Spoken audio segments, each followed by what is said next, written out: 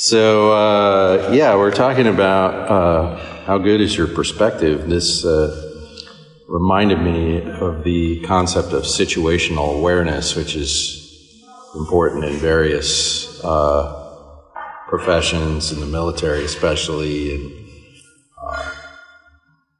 policing professions, and honestly in a lot of situations, a lot of workplaces. So people do training on situational awareness. Soldiers have to try to train themselves. When I went looking for situational awareness cartoons, there's a lot of soldiers on their cell phones in those cartoons. One cartoon, just the caption was something like, technology is not necessarily making you more aware, and it's like 4 different people, and they're all texting. One of them's driving a car about to run over another one, and one of them's running into a signpost, and the other one's about to step into a manhole, because they're paying very close attention to one thing, but they're not very well aware of their situation. And this... I can sneak up on this. I blew up an engine. The only engine I ever really blew it up bad. I came off the straightaway. Is there a good way to blow up an engine? Well, you can, without throwing pieces through the block. Okay. This one, I'm throwing pieces through the block and through the bottom and everything else. But the engine, I knew my oil pressure was low. Okay, so I'm thinking, right? But I came out of a turn and it hesitated on power, which meant things are not happy in there, right? But the engine had been running so good, I thought, I just kept going. And about 3 turns later, you could hear the rod knocking, and then the rod goes through the side, and then there's oil flying everywhere, and it goes to a stop. And it was like, I should have known when it hesitated and my oil pressure was low. 2 indications. 2 indications. I should have lifted and cut the power, but I didn't. Because it'd been running so good. This reminded me of the old line from the old song, although the song is about LSD trips, so it's not a really good reference, but the line is, I just dropped in to see what condition my condition was in. Yeah, that's right. And in situational awareness, there's the need to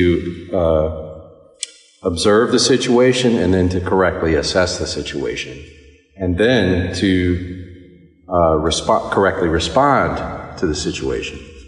And so they call it perception, comprehension, and projection in that whole field of study. And this passage we're going to talk about today is about wisdom and revelation. And those 2 words are, the idea is an idea of situational awareness. It's an idea of correctly perceiving the situation around you, your circumstance, and correctly responding to it. Doug, what were the 3? Perception, comprehension, and projection. So in situational awareness training, you're trained to correctly project how the situation is moving, where it's going. Our basic point today is something like this: a Christian perspective always views the current situation in the context of the eternal situation. So in this prayer of Paul in the 1st chapter of Ephesians, he's praying for wisdom and revelation, spiritual wisdom and revelation. And he puts that in a very particular context. And all of that is charted in the middle of the page here. So I hope to sort of validate this chart as we go through the text. The text is Ephesians 1, starting in verse 15.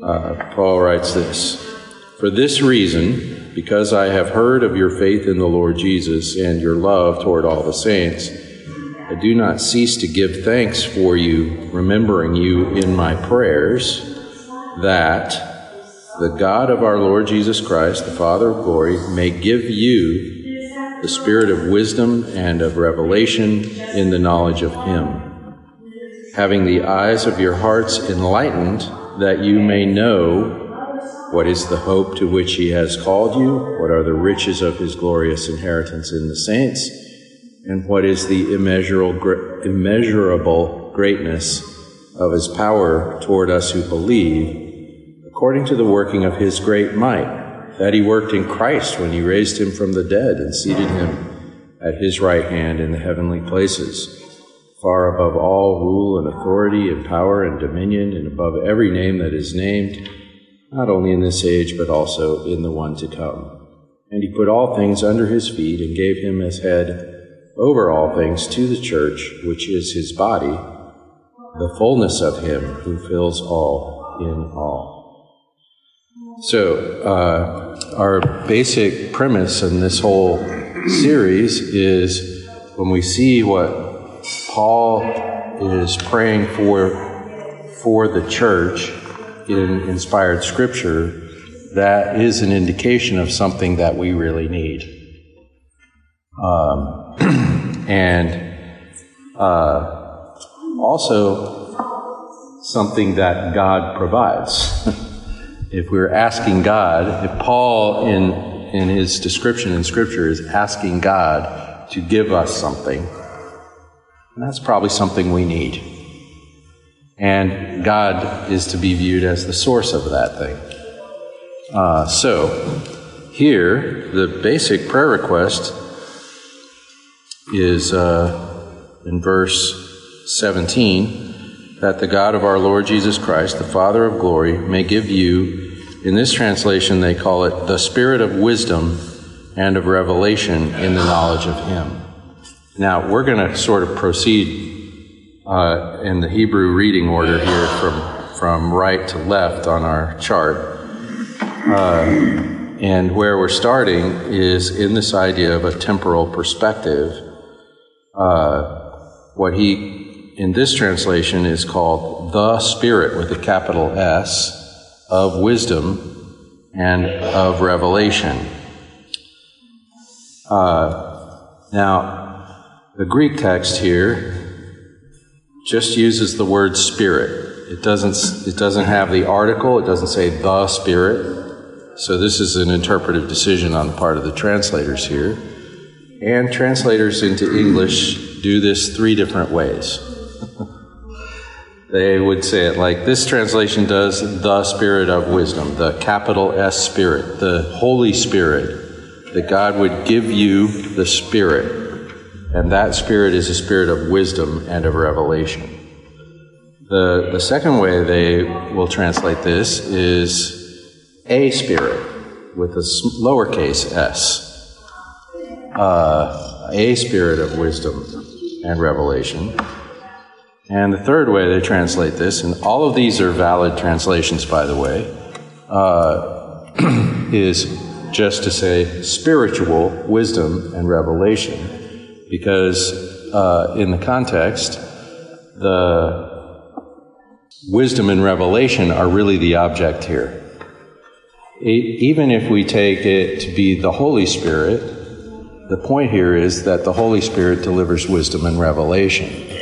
And we wouldn't want to try to argue that Paul's praying that they would get the Holy Spirit, because these people, it's already made clear, have the Holy Spirit in verse 13. In him you also, when you heard the word of truth, gospel of your salvation, and believed in him, were sealed with the promise of the Holy Spirit, who is the guarantee of our inheritance until we acquire possession of it, to the praise of his glory. That was 13. Just the immediate context, verse 13.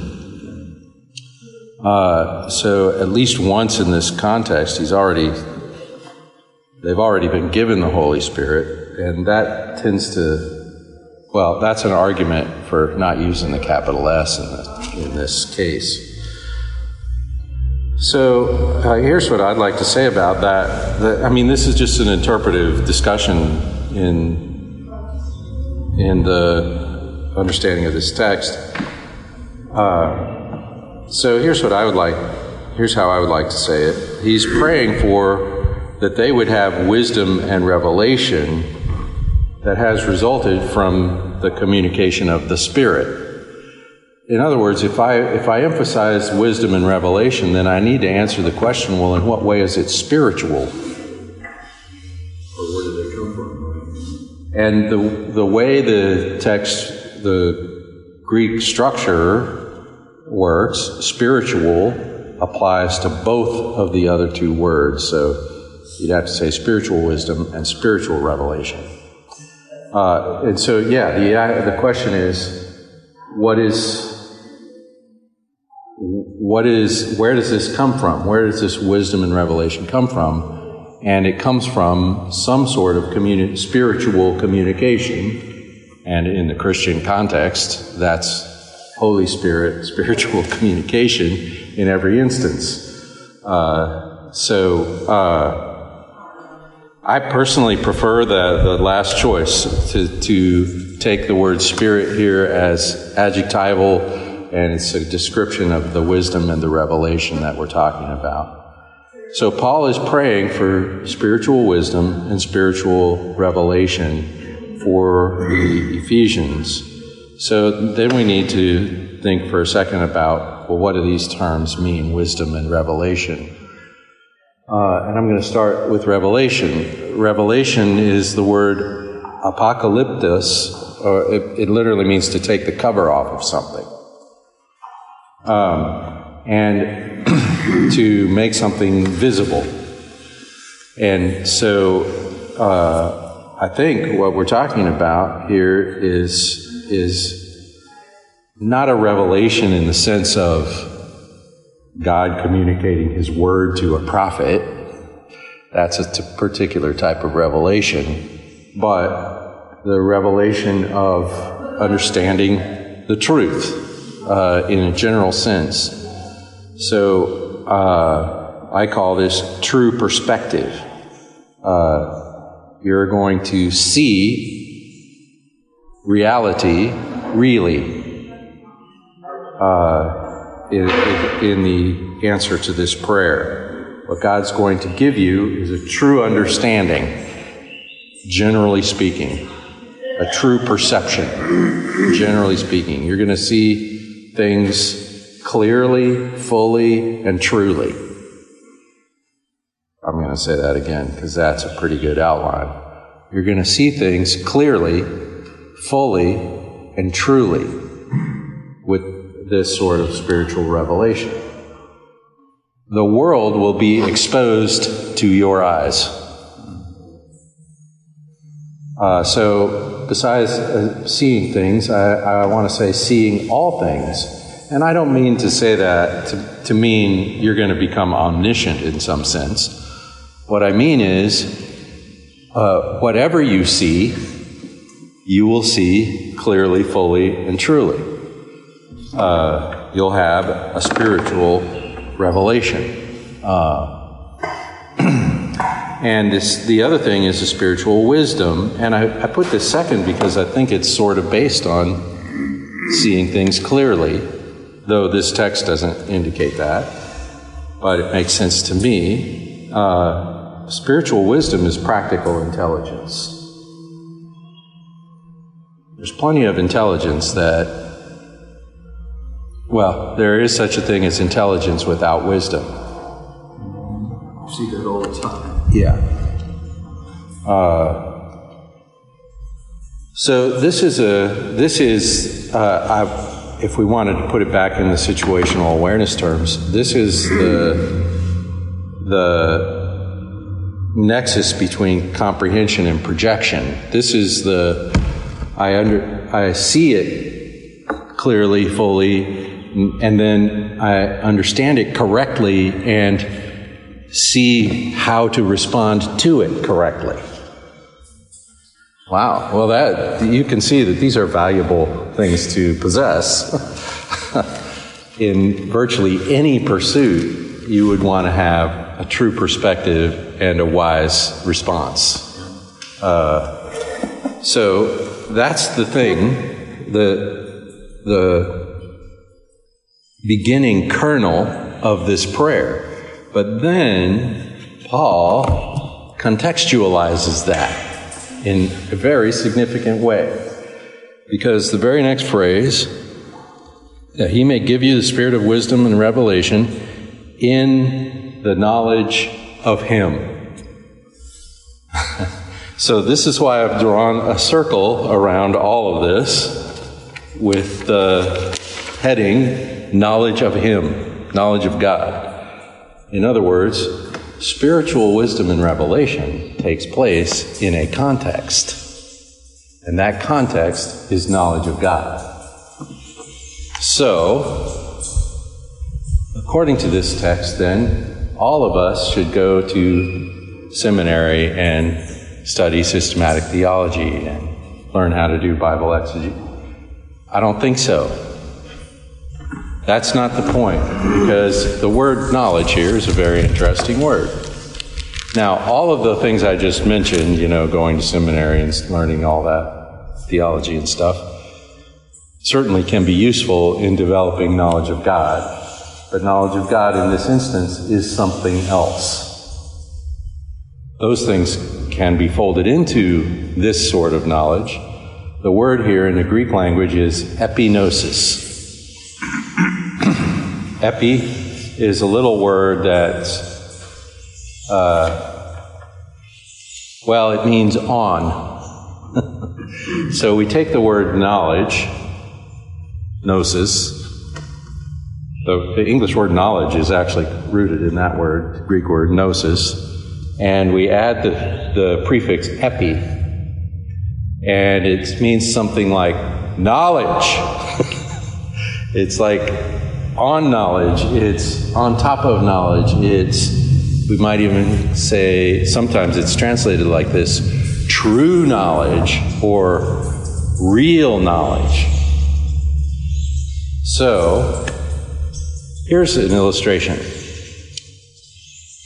There's a guy who went to school and he studied motorcycles. He's looked at every picture of every motorcycle. If you point at a motorcycle, he can tell you what kind it is. He can tell you how big the engine is. He can tell you everything about every motorcycle. But he's never ridden one. He's also never disassembled one and put it back together. He knows motorcycles, we could say. But the guy who did all that and took several motorcycles apart and put them back together and then rode them, he knows motorcycles like this. Epignosis, knowing motorcycles. So we could say the knowledge of motorcycles, and we could mean the encyclopedia of motorcycles, or we could mean the guy who's lived his whole life on motorcycles. And the second one is the one we're talking about here, which certainly could make use of the first, right? Mm-hmm. And does, I'm sure. But it's not the same thing. It's deeper, it's more personal, is really the point. The word gnosis itself, even without the epi on it, is the knowledge of personal experience. It's knowledge by involvement. So what we're talking about here, when Paul uses this expression, epignosis of God, is we're talking about real, intimate fellowship with the living God. And it's like we could use this term in the way we know each other. It's personal, it's by experience. And that is not to say that it doesn't involve some of the more, what you might call, cognitive type of stuff, like, reading books and studying the Bible. For us, how do we know God now? Well, mostly through the Scriptures. But when we study the Scriptures, we expect to have some kind of actual encounter with a real person, and that person is God. And so,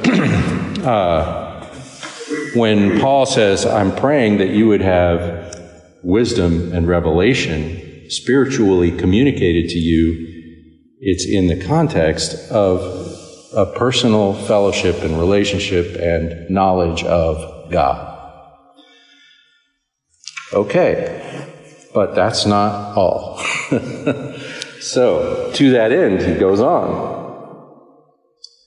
Having the eyes of your hearts enlightened, that you may know. That's an interesting word there, too. We're going to talk about it in a minute. That you may know what is the hope to which he has called you, what are the riches of his glorious inheritance in the saints, and what is the immeasurable greatness of his power toward us who believe, according to the working of his great might.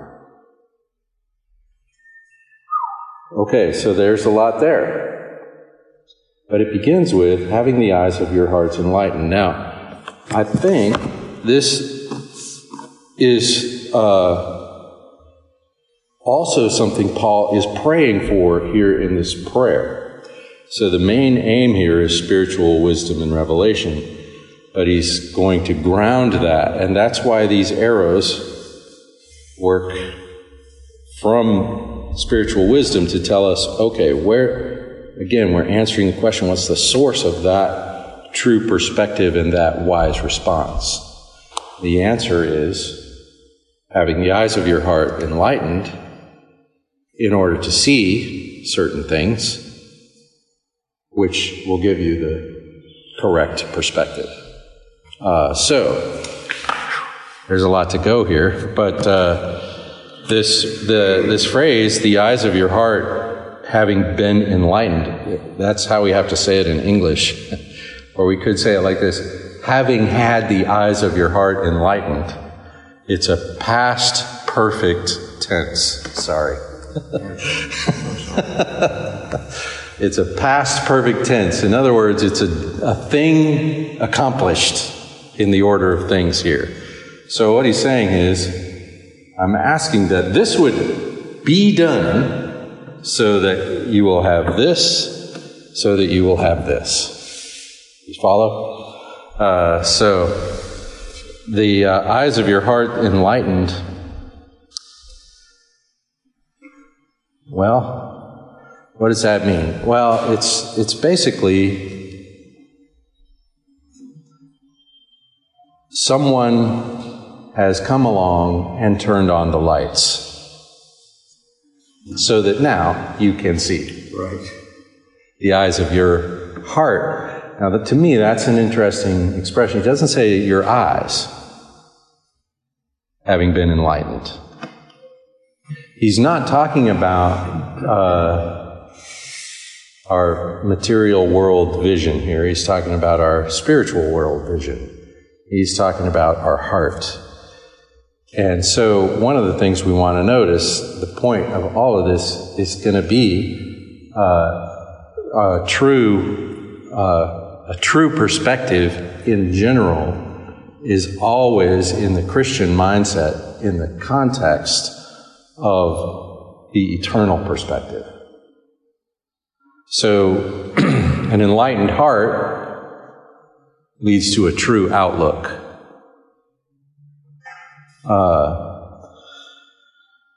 So here we're talking about something some change that's going to occur to or in our hearts. The very core of who we are will be changed, or its situation will be changed. The lights will be on. That's kind of like in the Old Testament, turn your heart of stone into a heart of flesh. I think it's exactly like that. We can't do it, but he can. Now, I do think this is referring to more than just a person's conversion. It's also something that could happen in any given moment of a person's life. Paul's praying this on behalf of already converted people. So he wants them to be, their hearts to be awake.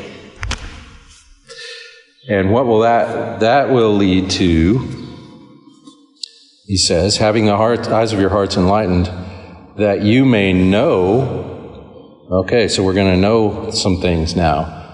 3 things: the hope to which he's called you, the riches of his glorious inheritance, the immeasurable greatness of his power toward us. Those 3 things. Now, one of the things you might notice here is there's future, there's past, and there's present, and that wrapped up in these statements. The hope of his calling is future and past, all together. Hope is a forward-looking thing. The calling is something that's already occurred. This reminds me of Romans 8, that those he called, he also predestined. Those he predestined, he also justified. Those he justified, he also glorified. We know that all things work together for the benefit of those who have been called according to his purpose, to those who love God. This also reminds me of 1 John chapter 3, where we will be like him when we see him. We'll be like him because we'll see him as he is. And having this hope changes us now. So hope is, what's the word I want? Hope is cycled into the present. Hope changes how you do now. Hope gives you revelation and wisdom. And so we know the hope of his calling. And here in Ephesians, he's called us. He chose us in him before the foundation of the world. That's in verse, what is that? I can't read the numbers. 4. Predestined us for adoption according to the purpose of his will, to the praise of his glorious grace. So this sense of calling is in eternity past, producing hope in eternity future, changing perspective presently. In other words, my eternal perspective is to inform my present perspective. And I always need to see whatever's going on today in the context of what is going on, period, in the eternal nature of God himself. Wow, okay. So then the second thing is the riches of the glory of his inheritance in the saints. And again, we could go on to Ephesians 2, where Paul talks about how the church is the inheritance of Christ. He talks earlier in chapter 1 of here about how we have an inheritance. We look forward to a certain fulfillment. So this one is really definitely future aimed. One of the things I want to notice about the riches of the glory of his inheritance in the saints is it's not about me and you and each of us. It's about us, the church. In fact, whenever we're reading the book of Ephesians, we always need to bear in mind, this is not about me, this is about the church. We'll have a tendency to individualize things. We have in American culture at least, and I think in Western culture in general, we have a very strong tendency to individualize everything. And when we do that in the book of Ephesians, we're going to just miss the point. So here, his inheritance in the saints is about the future glory of the body of Christ. And then the third thing, the surpassing greatness of his power toward us who believe. Well, what is the surpassing greatness of his power toward us who believe? Well, he goes on right here in the text to tell you what that is, and that is the same power that raised Christ from the dead and seated him at the right hand. Resurrection power. The come back from the dead power. The surpassing greatness of his power toward us who believe is that. And so we look forward to the resurrection of our bodies. And in fact, in Christ, we've already experienced the resurrection. In Ephesians 2:6, he says, I'm going to start with verse 5, even when we were dead in our trespasses, he made us alive together with Christ. By grace you've been saved, and raised us up with him and seated us with him in the heavenly places in Christ Jesus. So we are already participants in the resurrection of Christ. Romans 6 makes this point as well, where Paul's answer to the question, well, if grace is real, shouldn't we? Well, then we can just keep on sinning, right? And then there's going to be more grace. Paul says, don't be silly. You died with Christ. You've been raised with Christ. You have new life in Christ. So living in the dead way is foolish beyond compare.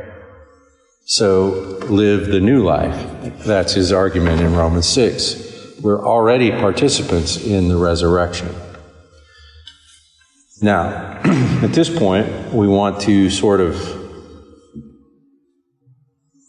summarize. It's Paul's prayer that God would open the eyes of our heart, like the song says, enlighten the eyes of our hearts to see these things. The hope, the riches of glory and inheritance, the surpassing greatness of the resurrection power. That's an eternal perspective. That is seeing myself in the knowledge of God, in relation to God. This is a spiritual grant from God, something to pray for. Lord, please help me and everyone, every Christian, please help us to understand the greatness of your grace toward us in Christ. Because these three things are simple descriptions of elements of that grace. Help us to see our position in him. Help us to understand ourselves in that position. Help us to dwell on these things. And it is in that we correctly develop our perspective of things as they are today.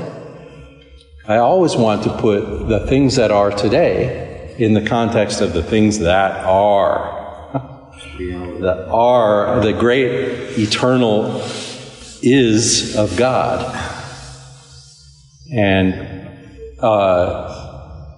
having that perspective corrects this perspective and makes me wise. Because how do I qualify wisdom? Well, I could qualify wisdom in lots of temporal terms. I could say, well, if I'm in business, the wise decision is the profitable decision. And I wouldn't be wrong about that. The wise decision is the profitable decision. If I'm in a family, the wise decision is the one that enhances our relationships within the family. That's the wise thing to do. And there's a certain temporal wisdom. But here we're talking about spiritual wisdom. And I could exercise in my business life a lot of profitable decisions that are not eternally wise. They would be commercially wise. And those two things don't always line up.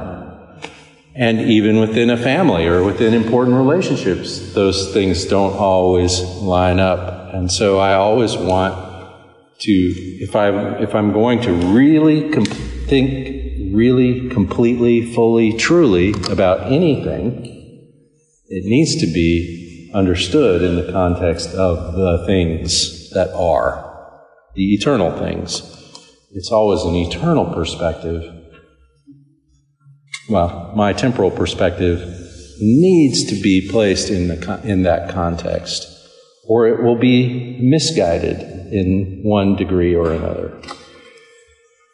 So a true temporal perspective requires a full eternal perspective, a full appreciation of His grace toward us in Christ, past, present, and future. It's not just understanding the facts. It's knowing the persons of God. It's in the context of knowledge of God. And I think in these first two steps, the eyes of our heart being enlightened and our eternal perspective, we're really just talking about a focus on knowledge of God. And so my knowledge of this world is in the context of my knowledge of the existing one, the one who just is.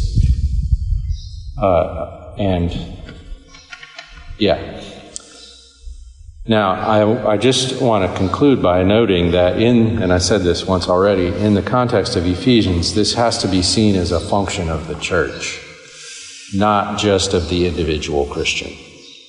If we read this as just functioning in the individual Christian life, then we've just yanked it out of the context of the book of Ephesians in a kind of artificial way. I think this certainly has an individual application to any one of us. That seems evident to me. But it's also a thing we work on together. And in other words, I help you develop your eternal perspective, and you help me develop my eternal perspective, and apply that to our temporal perspective, to our what's happening in your life, and how will you respond to it? Are you really seeing it for what it is? And do you know what your path forward is? In situational awareness studies, they talk about situational awareness systems, and that is within a team. How do we communicate with each other so that as a team we're aware? That's probably why they fired 3 guys on the submarine and not 1. Exactly. Yeah, and what has the pilot been doing this whole time, and the co-pilot's now just noticing the goat? Yeah. You can look at all kinds of airline accident or any kind of airplane accident reports, because these things get investigated, like they figure it all out. And you can find out in almost every instance, it's a team failure. Yeah. It's not a individual failure. I've watched this documentary about these KLM pilots, and they were in the fog on takeoff, and I don't remember what they ignored. Canary Island. I don't remember. But there was another plane on the runway, and they took off, and they crashed into the other plane. It was misunderstanding of the tower. It was also the co-pilot saying to the pilot, I don't know, and the pilot ignoring him. And the co-pilot not standing up. I mean, this changed the rules about how pilots and co-pilots relate to each other. So the co-pilot got a lot more authority after this accident, because it was a big airplane. A lot of people died. And anyway, it was a communication within the team about their situation that failed. And you could see this over and over and over again. Like if you read stuff on the French plane in the Atlantic. It's full of this stuff. They're working it together, but they're at cross purposes from time to time. This is if we're talking about developing spiritual wisdom and revelation in the life of the church, this is something we're in it together. Now, I always want to end all of these talks about these prayers by noticing that they are prayers. In other words, based on everything I've said so far, we could all get ourselves a lot worked up about how are we going to do this. Paul, this is not an exhortation to the Ephesians. He's not saying, here's what you should do. He's saying, here's what I'm asking God for on your behalf. Big difference. Those are really different. But we are such doers in the modern world that we'll take anything and turn it into a to-do list, especially the scriptures. But Paul is saying here, I'm asking God for this for you. So we need to remember the source. The provider is Him, not us. These are things to ask for. Now, I don't want to go all the way and say, therefore, don't do anything. But if we're not looking to Him, we've already missed the main thing that's getting prayed for here, right? Which is knowledge of Him. So this is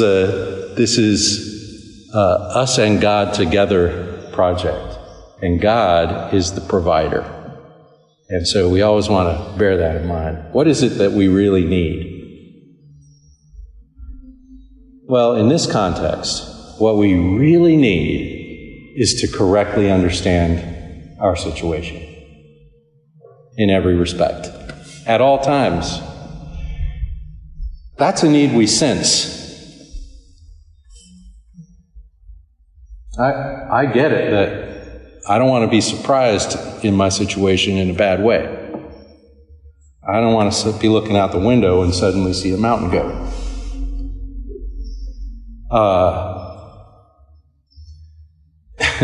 And if I do suddenly see the mountain goat, I want to be prepared to respond correctly to that situation. Well, that's the end of this scale of needs that we see, that we feel. We don't feel the other end so much. I need God to open the eyes of my heart so that I really see and appreciate His grace in Christ toward me and us. When do I feel that need?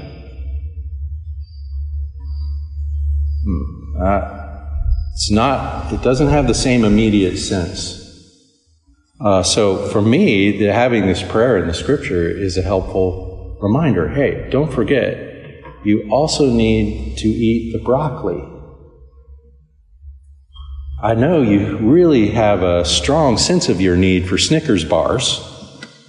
But here's something else you also need. And so that's the point of these questions at the bottom of our handout here. Which of these needs do you sense most immediately? Which need is most significant? Well, my need for God, my knowledge, to know God is to be alive. To not know God is to be dead. So that is the biggest of all these needs, the most significant of all these needs. Which need are you most likely to think you can fill yourself?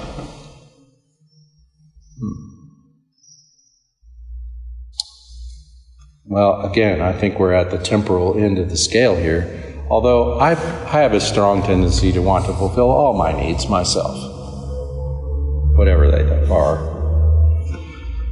And here's the point. Is clear vision something you develop or something God gives you? That's a trick question. Is clear vision something you develop or something God gives you? Does anyone want to take a stab at answering that question? No. The answer is yes.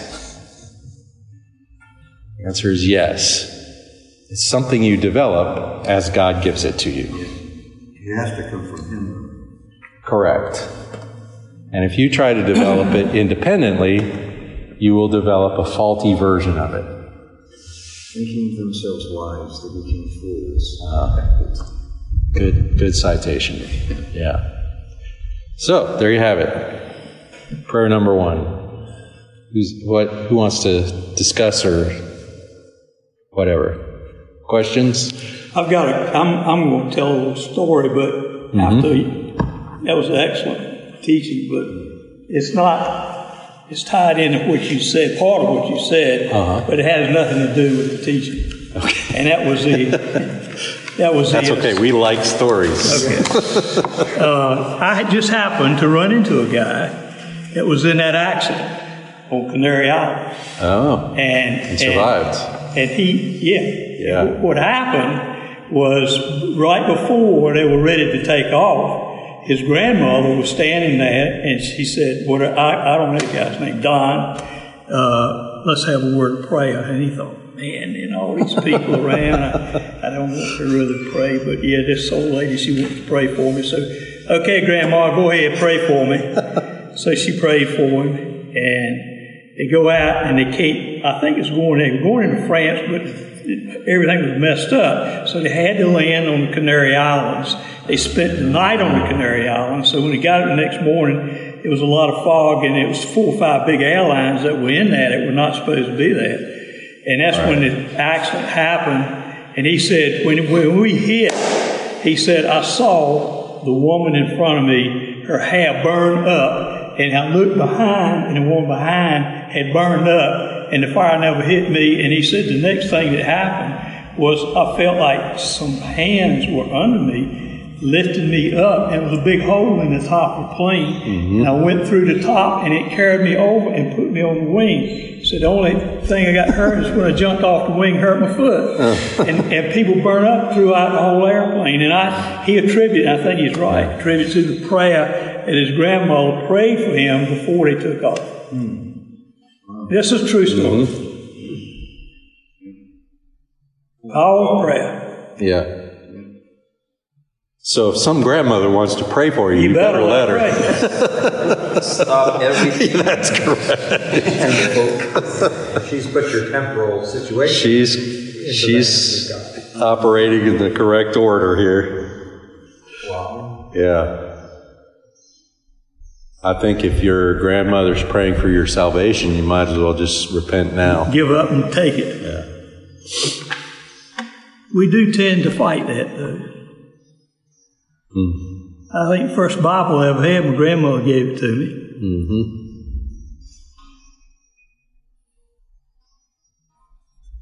Anyway, if they want to pray for you, you better let them pray.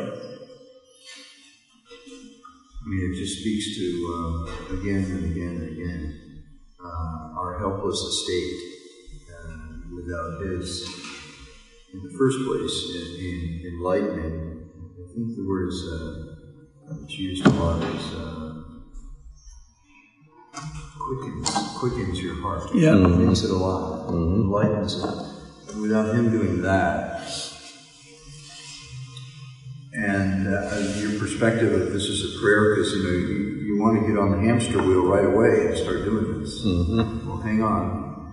It needs to be done together in the body. It needs to be done prayerfully, and God's the only one that can change your heart and give you a perspective. Yeah, and I think these elements of our eternal perspective in Christ, it's about what sort of person a person is. What is my condition, if you will? And so the line from the song ends up being kind of apropos. I learned what condition my condition is in. My temporal perspective exists. My temporal situation exists under and inside my eternal situation. And hope, sometimes my immediate situation can be bleak, discouraging. I can't see a way out, all of those things. And I need the hope of my calling. I need to see through the immediate thing to the eternal thing. Also, my immediate situation can be inflated. I just made a really big sale. I've never been a salesman, but I've known salesmen that sell big things. So they don't sell them very often. And when they sell one, there is a huge temptation to behave unwisely. Yes. Inheritance is that way too. Yeah, it's nearly, and I need my eternal perspective around that inflated concept of success to keep me from really going off the chart in a bad way. So it can go either way. It has a tempering effect. I know who I am. I know who I am in Christ. So there's things that in a worldly, temporal perspective I should fear that in my eternal perspective I don't need to fear. And vice versa. Stories in the Bible that way, it's like when children got up to the sea, it's all over. You shouldn't have let us out here. We'd rather be slaves than stay here. And all of a sudden, it opens up. Walls of Jericho falling down. I can't remember the guy's name. He said, there's no way we can win this war. And he said, look up on the hill there. There's all the angels standing around. What was the name? What was that? Elijah. Elijah, you got it. Yeah. Or Elisha. I can't remember. I get those guys mixed up. What about when they were going to go into a battle and God said, well, the guys you really need are the guys that are going to lap the water and not drink it. Are you kidding me? Because very few were lapping the water. They let the rest of them go home. Yeah. That's Gideon. That's so God will give credit. Exactly. Yeah. But that's hard. We're going to talk about, tomorrow, we're going to talk about the Hebrew nation when they came out of Egypt. They went to Sinai and they got the law and they proceeded right up to the border. And they sent some guys over. No faith. 12 guys went, 12 guys came back, 10 guys said, No way. We're grasshoppers. We're not going to conquer this land. Well, they're correct. They are not wrong. From a temporal perspective, they are correct. There's just one thing they're leaving out. Things that God had said. So 2 guys said, well, they're not wrong. It does seem impossible, but God said, so we should do it. And the nation said, we'll go with the 10 guys. All right, we're going to talk about that from the book of Hebrews point of view in the Christian life tomorrow. Look what they paid for by going with those 10 guys. They stayed in the desert for years and everybody died. They lost the promised land. Exactly. Period. For once and for all. None of I'm sorry, I can't preach tomorrow's stuff. But this was a case of a temporal perspective that was not informed by an eternal perspective. And the opposite story is David and Goliath, where here's Goliath, this monster is a killer, and David is a boy. But the stuff that Goliath was saying, he said, you can't say that. He's profaning the God of Israel, the God of creation. How can we sit back on this? It's better to die than to just let that be. Yeah. So he blew right past the temporal fear of going against this monster killer, and trusted God. It's just a huge. And this is a large part of the reason David gets the description of man after God's own heart. Well, what is that except operating in the knowledge of Him? So he operates in this world, operating in the world. And the cool thing is, he's still screwed up. Well, God's still. But he's human. I know. That was the deal, right there. He's human. It's so encouraging. I don't know that. He wasn't perfect in every way. Yeah. oh, no. Only the Lord is. Only Jesus is. He's a redeemed sinner just like we are. Exactly. And we can get in trouble if we heroize those guys too much. Who killed Goliath? God really killed him. Yeah. That stone hit him. What killed Goliath? That's easy to It wasn't David. It was David, but it wasn't David. Right. I mean, David was pretty good with the sling, I guess. But not that good. but God prepared David too, because he was out. He killed these great big lions. So the guy said, "If I can kill the lion, I can probably kill that guy too."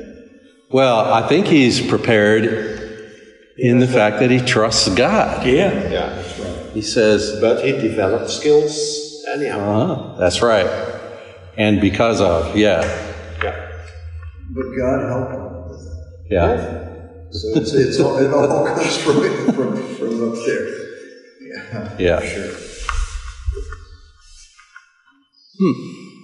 It is interesting that you're praying to have the eyes of your heart enlightened. That's very interesting. Yeah. It's not your eyes enlightened, but the eyes of your heart. Yeah, it's about your vision for such things as these. These eternal things, these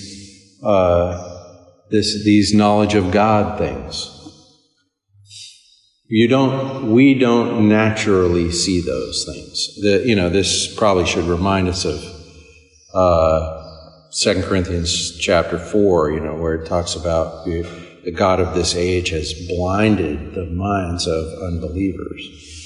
And believers are the people for whom the Spirit has corrected that blindness, has healed that. So we now see the glory of God in the face of Christ. Yeah, that's a gift. That's something you cannot do for yourself. You just blind fish in a cave until he turns on our sight. Oh, now I know I'm in that cave. it was in Proverbs that the king makes a decision, but God guides his thoughts to wherever he wants them to go. I mean, he has control of the king. So the king looks like, I made the decision, but he didn't make the decision. He made it because God had guided him through all these things. I think it's in Proverbs. I think so. Probably elsewhere as well. It's the only place I ran into it, but anyway. All right, well, let me pray for us. Father, thank you for your amazing grace. Lord, we pray that you would open the eyes of our heart to see the greatness of your grace, and that this would inform every situation we find ourselves in, that we would understand that whatever we're facing in our immediate situation is in that greater situation. And Lord, we thank you that you are a provider. We thank you for the promise in James that when we ask for wisdom, you're ready to give it to us. And Lord, we pray that as we operate together within the body of Christ, that we would be ready to lend a hand to each other in these things as well. We pray in Jesus' name, amen.